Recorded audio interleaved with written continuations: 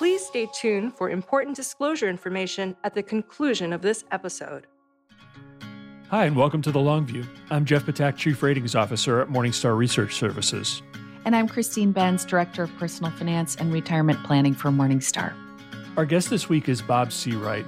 Bob is Chief Investment and Information Officer at Madison Avenue Securities, a registered investment advisor and broker-dealer based in San Diego, California. Bob has received a number of accolades through the years, but is perhaps best known for his popular newsletter, The Better Letter, which he writes about a wide range of topics, including human behavior, decision-making, and investing. Before coming to the finance industry, Bob was a practicing lawyer. He later joined Merrill Lynch, where he worked as a financial advisor, until joining Madison in 2010. Bob earned his bachelor's degree from the State University of New York in Fredonia, his JD from Duke University, and is a CFA charter holder. Bob, welcome to The Long View. Thank you very much. I'm honored to be here. Well, we're honored to have you. Thanks again for doing it. We wanted to start off on, I suppose, a biographical note. We're going to spend a fair amount of time today talking about your writing and your observations through your weekly email, The Better Letter, but you're also the Chief Investment and Chief Information Officer for Madison Avenue Securities. What does that firm do, and what do you do for them? We're a boutique investment advisor and broker-dealer, and my job predominantly involves information. I write a weekly market commentary. I do a monthly chart piece with the best charts from the previous month. I do a quarterly magazine and an annual investment outlook. That's a lot of writing besides the Better Letter, and that's a big part of my job. I'm also responsible for advisor education and the investment committee and due diligence for the investments that are on our platform. That's a lot. I want to talk about the Better Letter and what the impetus was for starting it. The Better Letter is your weekly email. Curious, why do you style it as an email versus doing a blog or some other format like that? Well, I did a blog for a long time, Above the Market. And when COVID hit, I realized I had a little more time than I had previously had so that I could experiment a little bit. And so I decided to experiment using Substack, which, yes, it's a weekly email, but it's also a standalone website, so you can find all previous issues readily online. It's not like you have to save the emails. They're readily available. So it's blog-like in that sense, but it goes out weekly as an email. The Substack platform has been really easy to use. And what I wanted to do at the start of COVID was discipline myself to do something weekly and also to write more broadly. I'd written for almost 10 years on the investment world alone. I wanted to expand that a little bit since I had a little time to try it. It seems to work pretty well. There's a large and growing number of subscribers, and so at least for the foreseeable future, I'm going to keep doing it. Well, and selfishly, we hope you continue to do so because we enjoy reading it so much. You're a true omnivore, connecting the dots across disciplines. You're weaving together insights drawn from things like music, sports, movies. Where do you find the inspiration for what to write about with the Better Letter each week? That is about the least disciplined part of my process. Mostly I pay attention, and when something strikes my fancy, I put it into my note-keeping process, which is pretty disciplined. I have a variety of approaches to save ideas, and if I see something that I think that might be of interest at some point, I write it down, either as an impetus for further research or simply as a reminder that, hey, I want to explore this. And it can be a newspaper article. Christine actually sent me an idea a couple of weeks ago from Twitter that I'm planning to use that I haven't gotten to yet. And sometimes I get emails from readers that provide an impetus, sometimes because they think I'm right, other times, and usually the more interesting times, when they think I'm wrong. And so pretty much from anywhere. I carry around something to take notes with all the time. So even if I'm sitting in Petco Park, as I am wont to do to watch the Padres, I wish I were still watching them now, but that's another and very sad story. I have the ability to write something down to remember later. I wanted to follow up on that really quickly. The fact that you range across disciplines to the extent that you do you see that as a source of edge? A lot of time people sort of stay in their pockets, but we have spoken to some folks on the podcast, in fact, who specialize in sometimes referred to as consilience, which is this notion of trying to connect otherwise disparate disciplines. I think they see it as a potential advantage. Do you see it the same way? I think it can be, but I think it's really hard to pin that down. It's like the difference between branding and marketing. If you're branding yourself, you are positioning yourself as a reliable expert, but it's hard to see exactly how that helps you. Marketing, it's easier to tell. You did this ad and you got these many calls in response to it. I think thinking broadly is the same way. My biggest insights have generally come from something outside the investment world that applies. I remember I read a book called Ubiquity by Mark Buchanan, and he talks about complexity and how that impacts earthquakes and sand piles. And then that pushed me to the broad and deep scientific research on those subjects. And I thought it was really helpful to looking at markets, because how we can look at earthquakes or avalanches or whatever applies pretty well to markets. And that was, I don't know, probably 15 years ago that I read that book. Don't hold me to that date, but a long time ago. And that was a big moment of insight for me.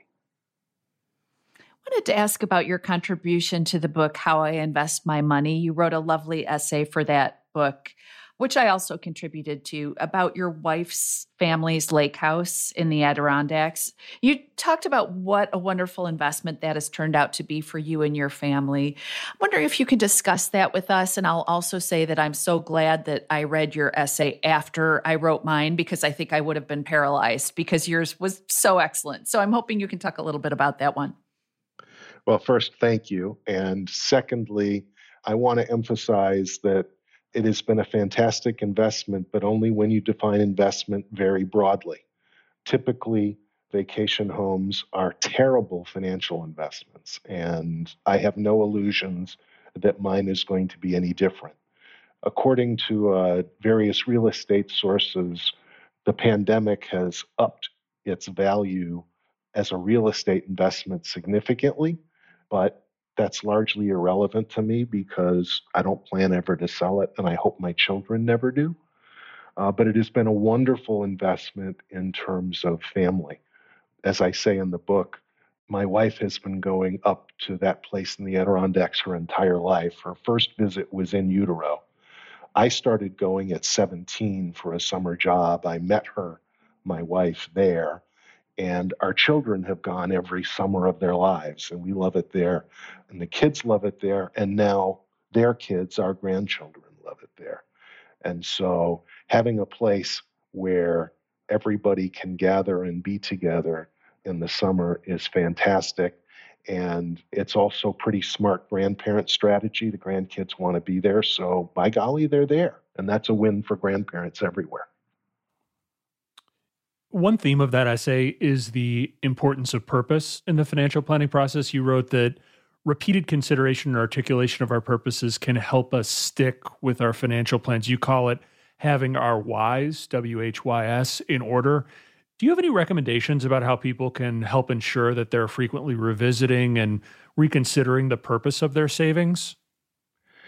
It's very easy to lose sight of why you're doing things. An example I see a fair amount is people who say they have a particular purpose for investing and a particular goal.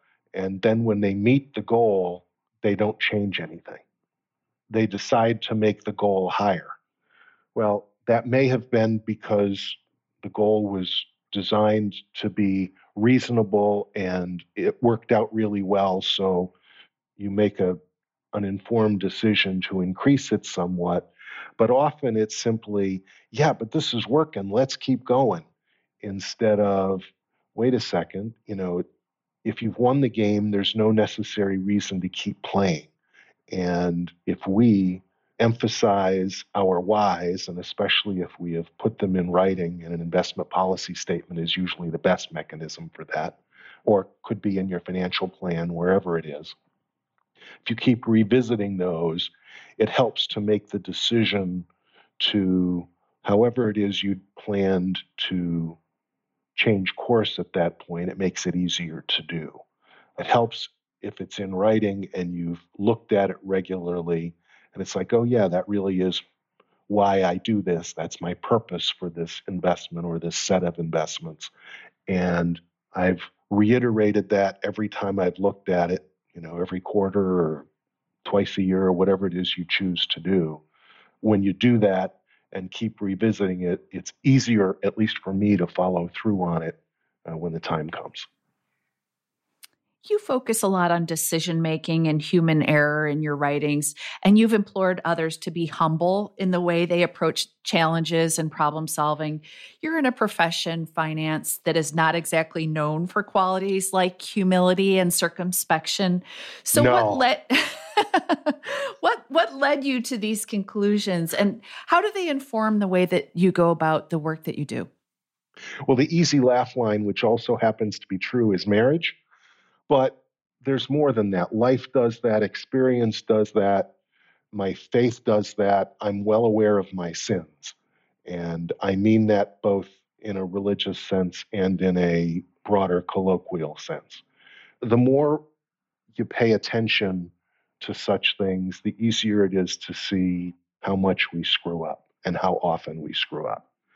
And I know our cognitive senses are designed for us to be optimistic, and that's mostly a good thing. But if we lose sight of where we have gone wrong, and particularly importantly, as a practical matter, where we could go wrong, we're asking for all kinds of trouble.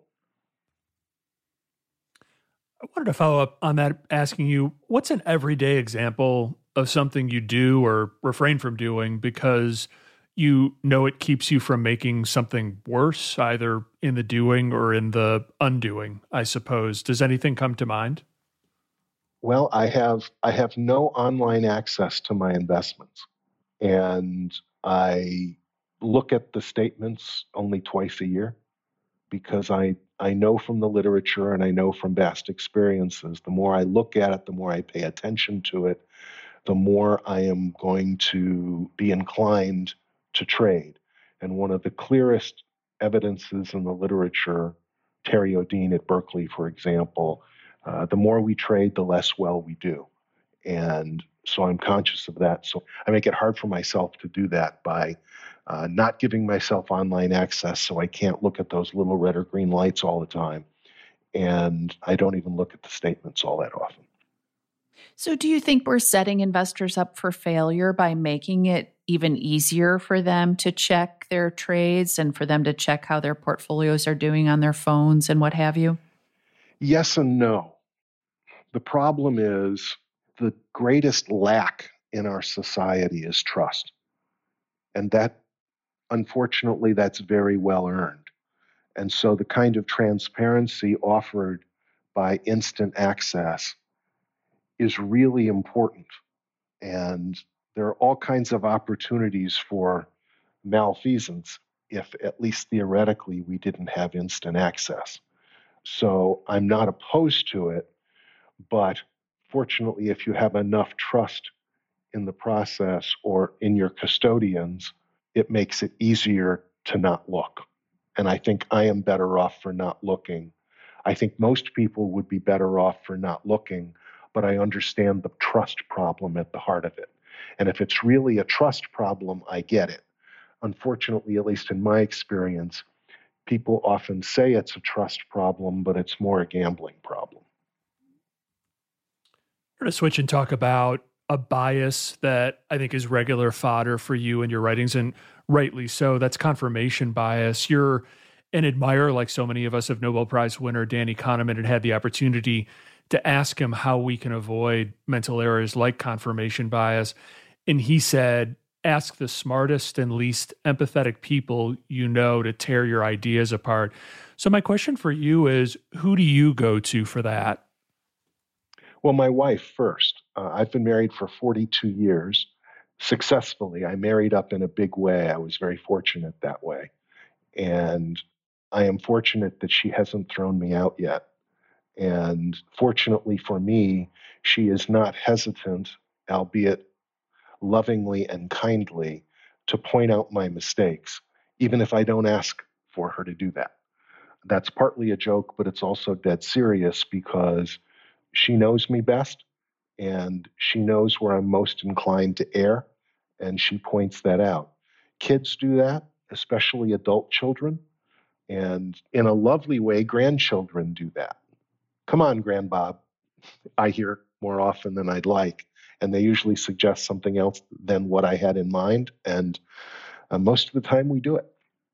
But beyond that, I have made a concerted effort to foster relationships with people I disagree with profoundly. I think that's a good and healthy thing for its own sake. I don't want it to sound like those relationships are designed for me to get something. They aren't. But a side benefit of those relationships with people I profoundly disagree with is that it causes me to rethink positions on a regular basis and rethink what I have thought before. And sometimes I don't change my mind, but sometimes I do. And in politics, they talk about flip flopping as a bad thing. For most of us in real life, flip flopping is a feature and not a bug. That's a good thing. If you change your mind a lot, you're probably going to be right more often. What's something that you hate read because you want to keep your own confirmation bias at bay? And also, can you give an example of something you consume because it gives you pleasure and confirms what you already think, but doesn't necessarily add to your knowledge? That's a tough one for me because what I think about stuff doesn't fall in typical categories. What I think about in most areas of life cuts across categories. Some people think it's because I'm inconsistent. I think it's because that's what the facts justify, but that's part of the process, right? So it is not so much one particular source as a series of sources. I intentionally subscribe to publications with a wide variety of outlooks, both in the investment world and in the world more broadly. And then with friends with whom I disagree, also agree, but with whom I disagree, we share articles and sources routinely. And I mostly send stuff that agrees with me, as human nature generally works, and they generally send stuff that they agree with, and all of it is challenging. In terms of stuff that I read for pleasure, even though it doesn't help, great writing does that. I can read the novels of Marilyn Robinson anytime. Her view of the world and mine are not all that far off, but I still find her insightful. And even if it's not insightful, it's lovely. And I could read that anytime.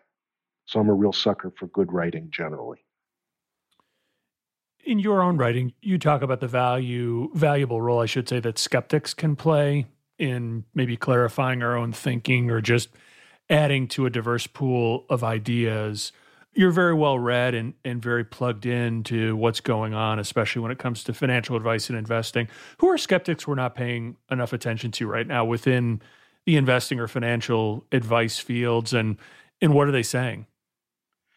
I think there are probably two broad categories of areas we're not paying enough attention to. And it's not so much that they are skeptics of any particular approach, it's that they are skeptical of the ways we evaluate what's important.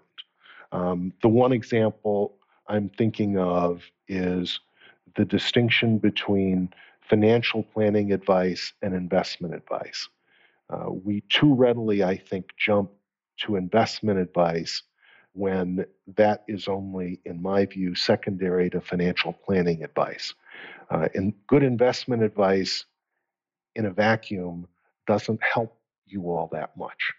It has to be based upon a plan that makes sense and is productive and promising to provide for one's future.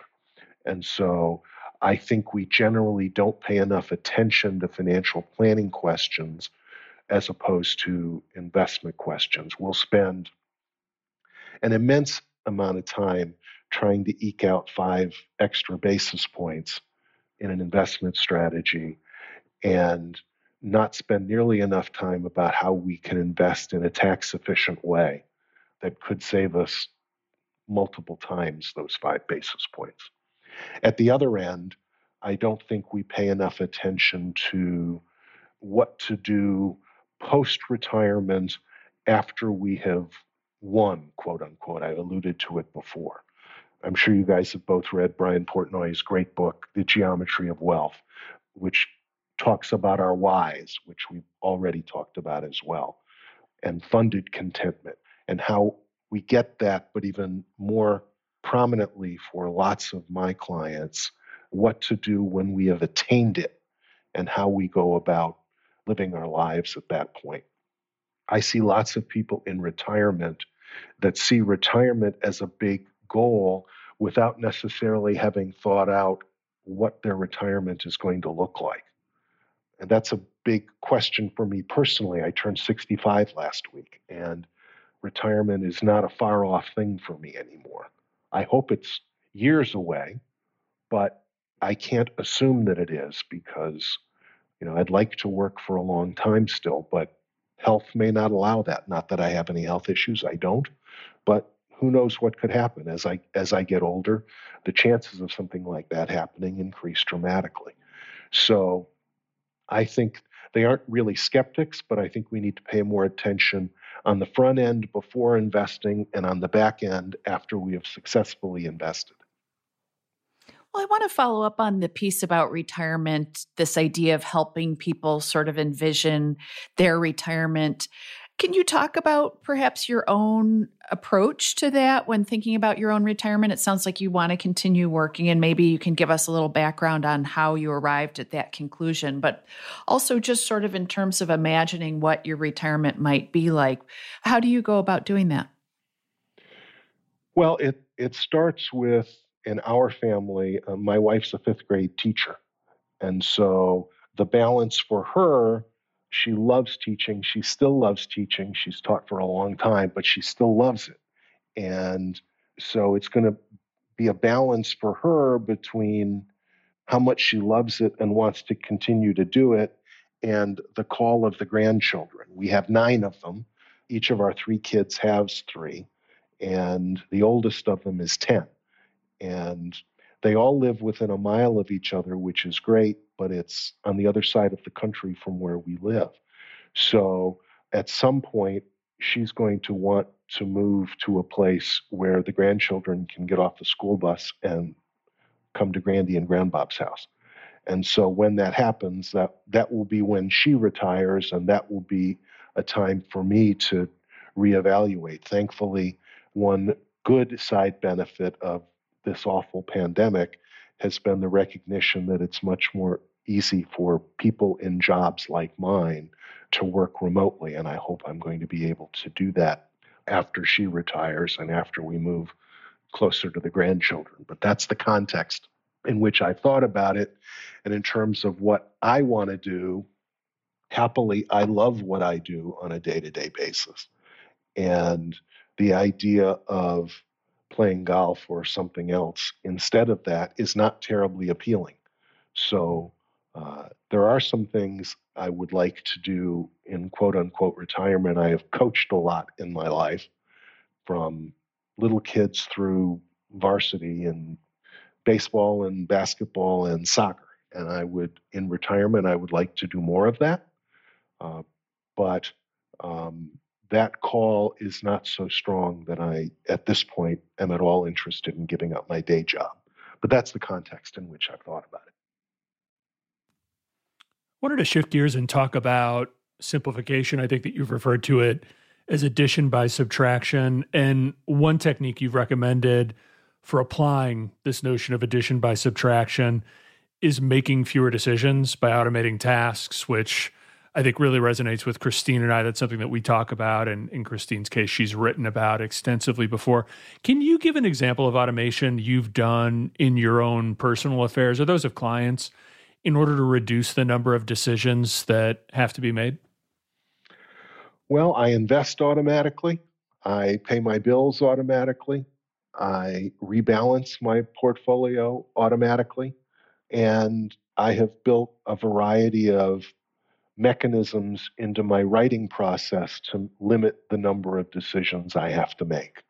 The way I keep records, the way I keep track of ideas, it's designed to make it so that I'm not approaching a deadline and I have to come up with what to write about or how to write about it or what the focus is going to be. I have a process to do that. I don't have to make those decisions. Those are some easy examples right off the top of my head. So, do you think the advice profession overemphasizes decision making in the way it markets itself to clients, and also given the way incentives are structured? I have to imagine that a lot of advisors think it's hard to charge 1% per year for simplifying someone's financial life, even if it's the right thing to do, versus doing things that have perceived value but require decisions either now or in the future. One of the most difficult dilemmas in our business is that the advice clients need does not frequently line up well with the advice clients want. And we know from a variety of studies that managing behavior is probably the most important thing we as advisors can do. But the list of clients who think they need that advice is a short one indeed. And so the difficulty for our business is to manage those things in a way that is helpful for clients, but also works from a business standpoint. And that is an ongoing and difficult dilemma that I don't have a great answer for. I wish I did. I wrote a piece years ago now about a pyramid of advisor, forget what I called it, a pyramid of advisor influence or something like that. And the stuff that clients want to pay for is at the top of the pyramid that has the least value in the aggregate. And the most important stuff at the bottom, they think they have covered just fine, even when they don't, especially when they don't. Yeah, I wanted to follow up on that. I mean, it is curious. You do hear a number of advisors out there who sell on behavior modification, but like you just said, that will not resonate with a certain, it sounds like, large subset of prospective clients who feel like they're okay and they're looking for something else. And so I guess in your mind, as somebody who's been in the business a long time, what explains that disconnect? Why do advisors continue to push that if that's not something that's really going to click with whoever it is they're pitching their services to? Well, there are two ways to look at it. You can look at it from the advisor perspective, or you can look at it from the client perspective. From the client perspective, I think it's pretty obvious. We all tend to overconfidence, and we all tend to see what we want to see. So we look back at our past and say, yeah, I might have made mistakes, but I've done pretty well overall, and I know what those mistakes were, and I'm not going to make them again. And so I don't have a problem there. Instead, give me the next Amazon, please. And from the advisor side, it is a balance between the advice clients need and the advice clients think they want. And the honest advisor will say, you know what, an important part of my job is to help you stick to your plan.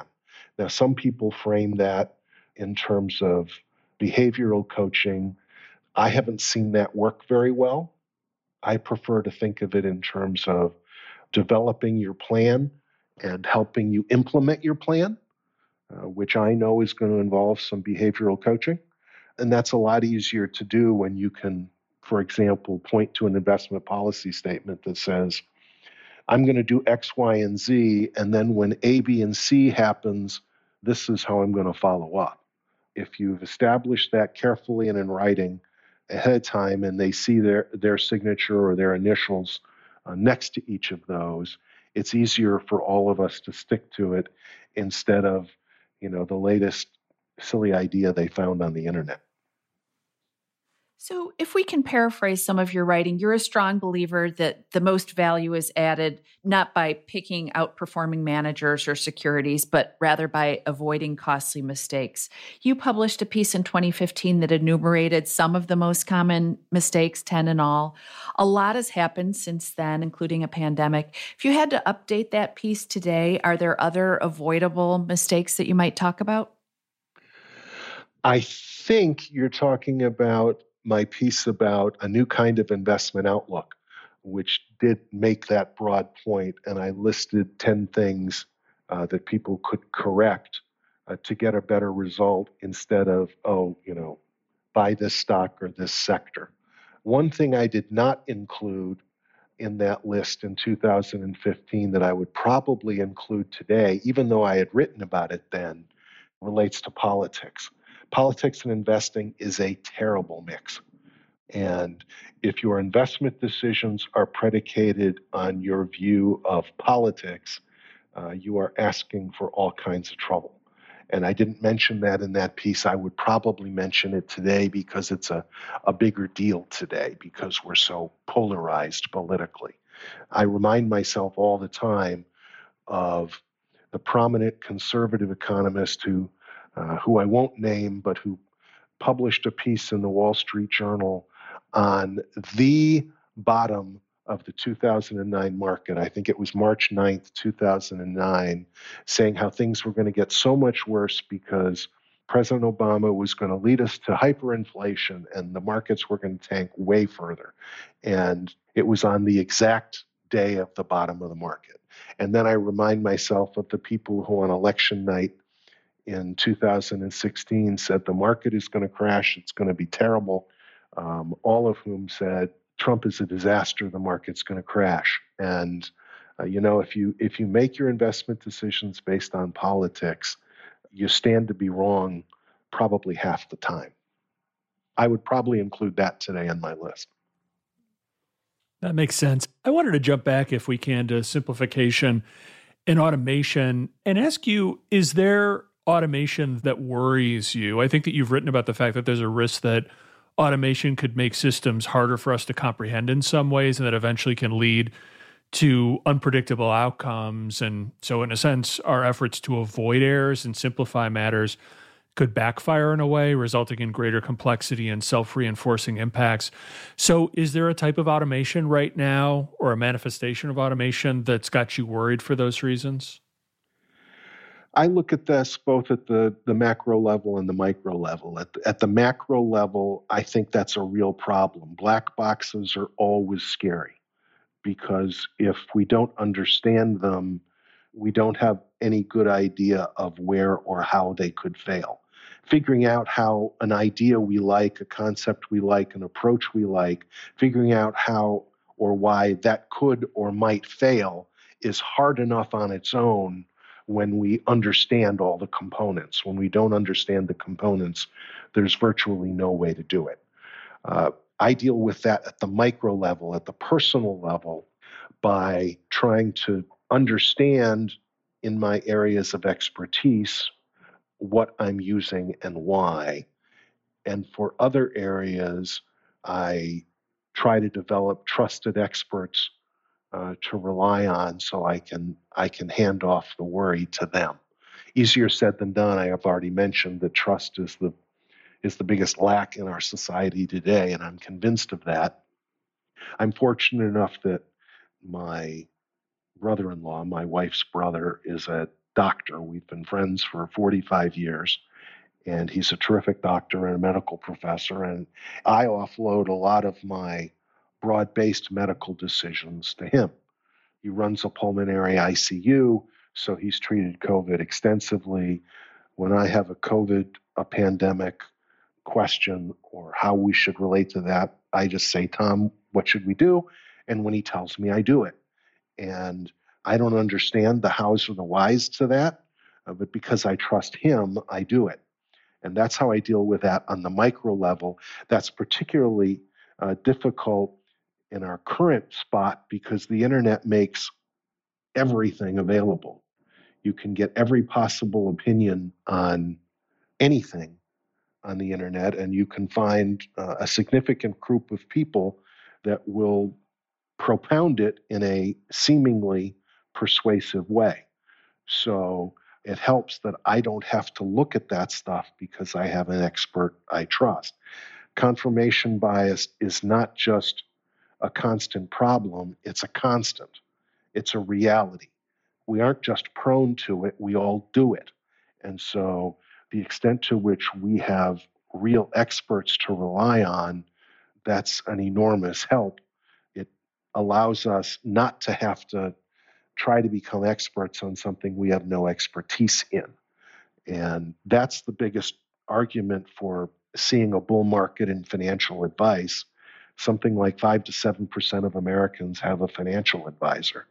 And that means 93% of people don't. Now, not all of those are going to be good clients or good prospects for a variety of reasons, but there is an enormous need for good financial advice, and talented, ethical, hardworking financial advisors have a lot of opportunity for success if and when they can build the requisite trust so that people will take advantage of their services. You recently wrote about the folly of trying to predict the next market crash, noting that while crashes are inevitable, predicting the cause or the timing of the next one is impossible. So, how would you recommend that people make peace with that uncertainty so that their plans are flexible enough to survive a crash, but not positioned for any one specific outcome?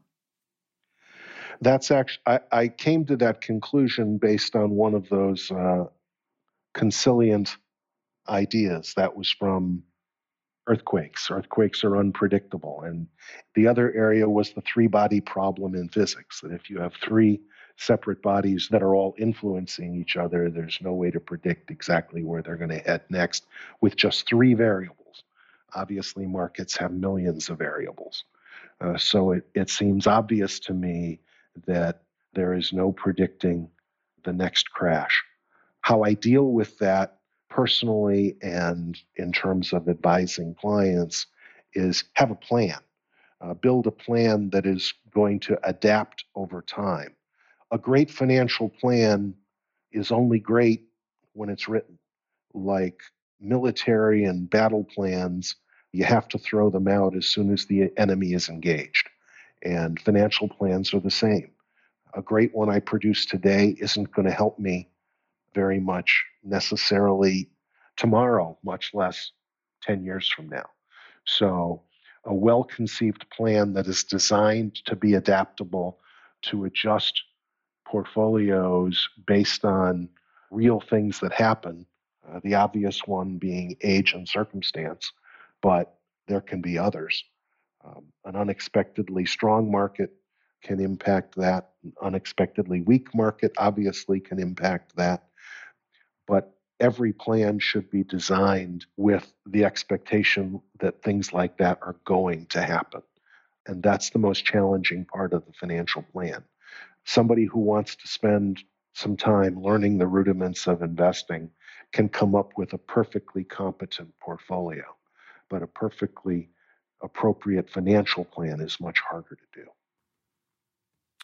Another topic that you return to often in your writings is randomness and sort of the tension between randomness, skill. I think you've said that in probabilistic fields like investing, the best performers dwell on process and they diversify their bets.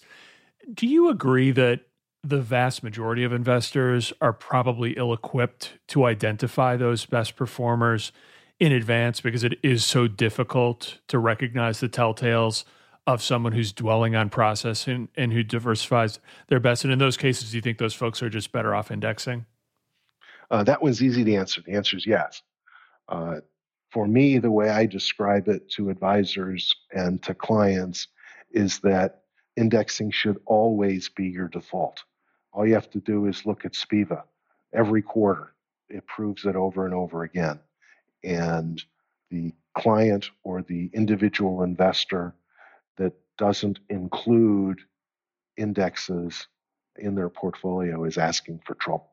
What I suggest generally is default with indexes and use other kinds of investments, either because you have a well-founded reason to think there might be an edge there, and that's far less frequent than is commonly assumed, or because you really like the markets and you're interested in it and you have enough money that you can explore that for a while without damaging your financial future.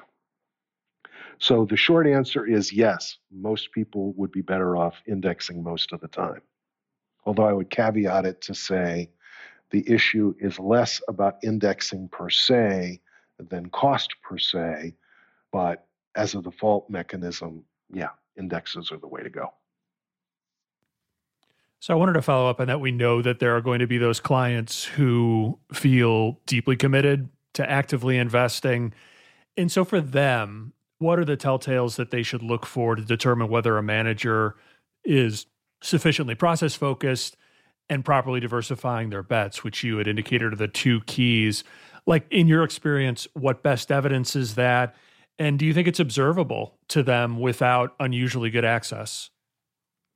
That's a great question, but I should back up a second to say I think we're all active investors.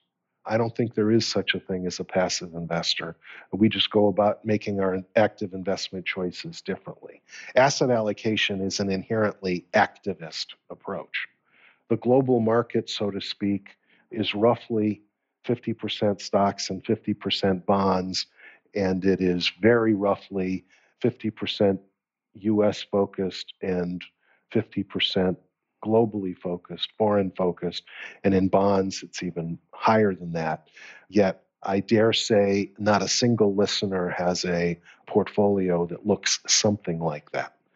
So I would emphasize up front that we're all active investors. It's a matter of how we exercise our activist tendencies. And in fact, we all have to be active investors as a practical matter to get appropriate outcomes to meet our financial goals. My children who are in their early 30s would be ill-served by the global portfolio because there's not enough equity exposure. Somebody close to retirement without significant guaranteed income should probably have more fixed income exposure or fixed income alternative exposure to avoid drawdown and sequence risk in a portfolio. So we're all active. It's a matter of how we do it. Now, to your specific question, I think we can all look at processes roughly to get an idea of whether we think they make sense or not, but almost every slick makes sense. Every investment slick. The glossy print sheets you get handed that say why this hedge fund or this investor or this mutual fund or this ETF is the greatest thing since sliced bread. My shorthand for that is twofold. Number one, I eliminate, before I look at those whose fees are too high, because fees are always a drag on performance no matter what. It always goes straight to the bottom line of the fund. So I eliminate ahead of time that way. And then my shorthand for process, and it's far from perfect, is skin in the game by the manager. The more skin the manager has in the game, eats his own cooking, pick your euphemism, that's a pretty good shorthand for it. The academic research has pretty well determined that those funds and investment vehicles that are managed by people who have significant portions of their net worth there perform better. And that's my best shorthand example. You've also written about the notion of slack and how it can usefully balance our lives by making it easier to remove unhelpful ideas or barriers from our lives. You wrote, When we have less, we are more productive with what remains. So that seems like an elusive concept at a time like now when so many of us are working remotely and our professional and personal lives kind of blur together. Where have you found the most success in building slack into your own life? And is that where other people should look too? Well, I'm blessed in this area too with a wife who is an anti-hoarder. If we haven't used something for a year, it's gone. And that's a simplistic example, but it works pretty well for us. It's easy, I think, for people to overcome, I call it the tyranny of the good. We do things that are good because we've always done them or because we think they're good without prioritizing them with respect to things that are better. And so if we can create space in our lives to do that, it gives us a better chance to make the right call, not so much between good and bad things, but between a group of good things. One thing I've done in that regard, and I did this a number of years ago, like most people, I have weekend to-do lists, things I'm supposed to get done around the house. And for a long time, I did those with the radio on. I'm kind of a music junkie, readers of TBL know, and listening to that, but also listening to sports or just whatever I was interested in. Were it more recent, I'd listen to podcasts like this one. But what I've done with that is I have intentionally turned that off and forced myself to think about things when I'm doing some project that doesn't require intense mental concentration. And before too long, I realized I had more interesting ideas than I could remember, and I had to start carrying a pad with me to write them down. And some turned out to be stupid, and some turned out to be pretty good and worthwhile that I could follow up on, just because I had quieted my life down enough in that time and given myself space to think randomly. There's an interesting vein of daydream research that daydreaming is within limits is a really good thing. And providing myself space to think about things was really helpful for me.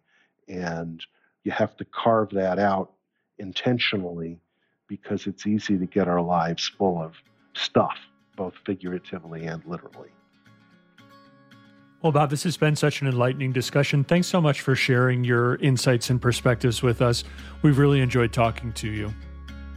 Thanks to both of you. It's been a pleasure for me to be here. Thanks so much, Bob. Thanks for joining us on The Long View. If you could, please take a minute to subscribe to and rate the podcast on Apple, Spotify, or wherever you get your podcasts. You can follow us on Twitter at SYouth1, which is SYOUTH and the number 1.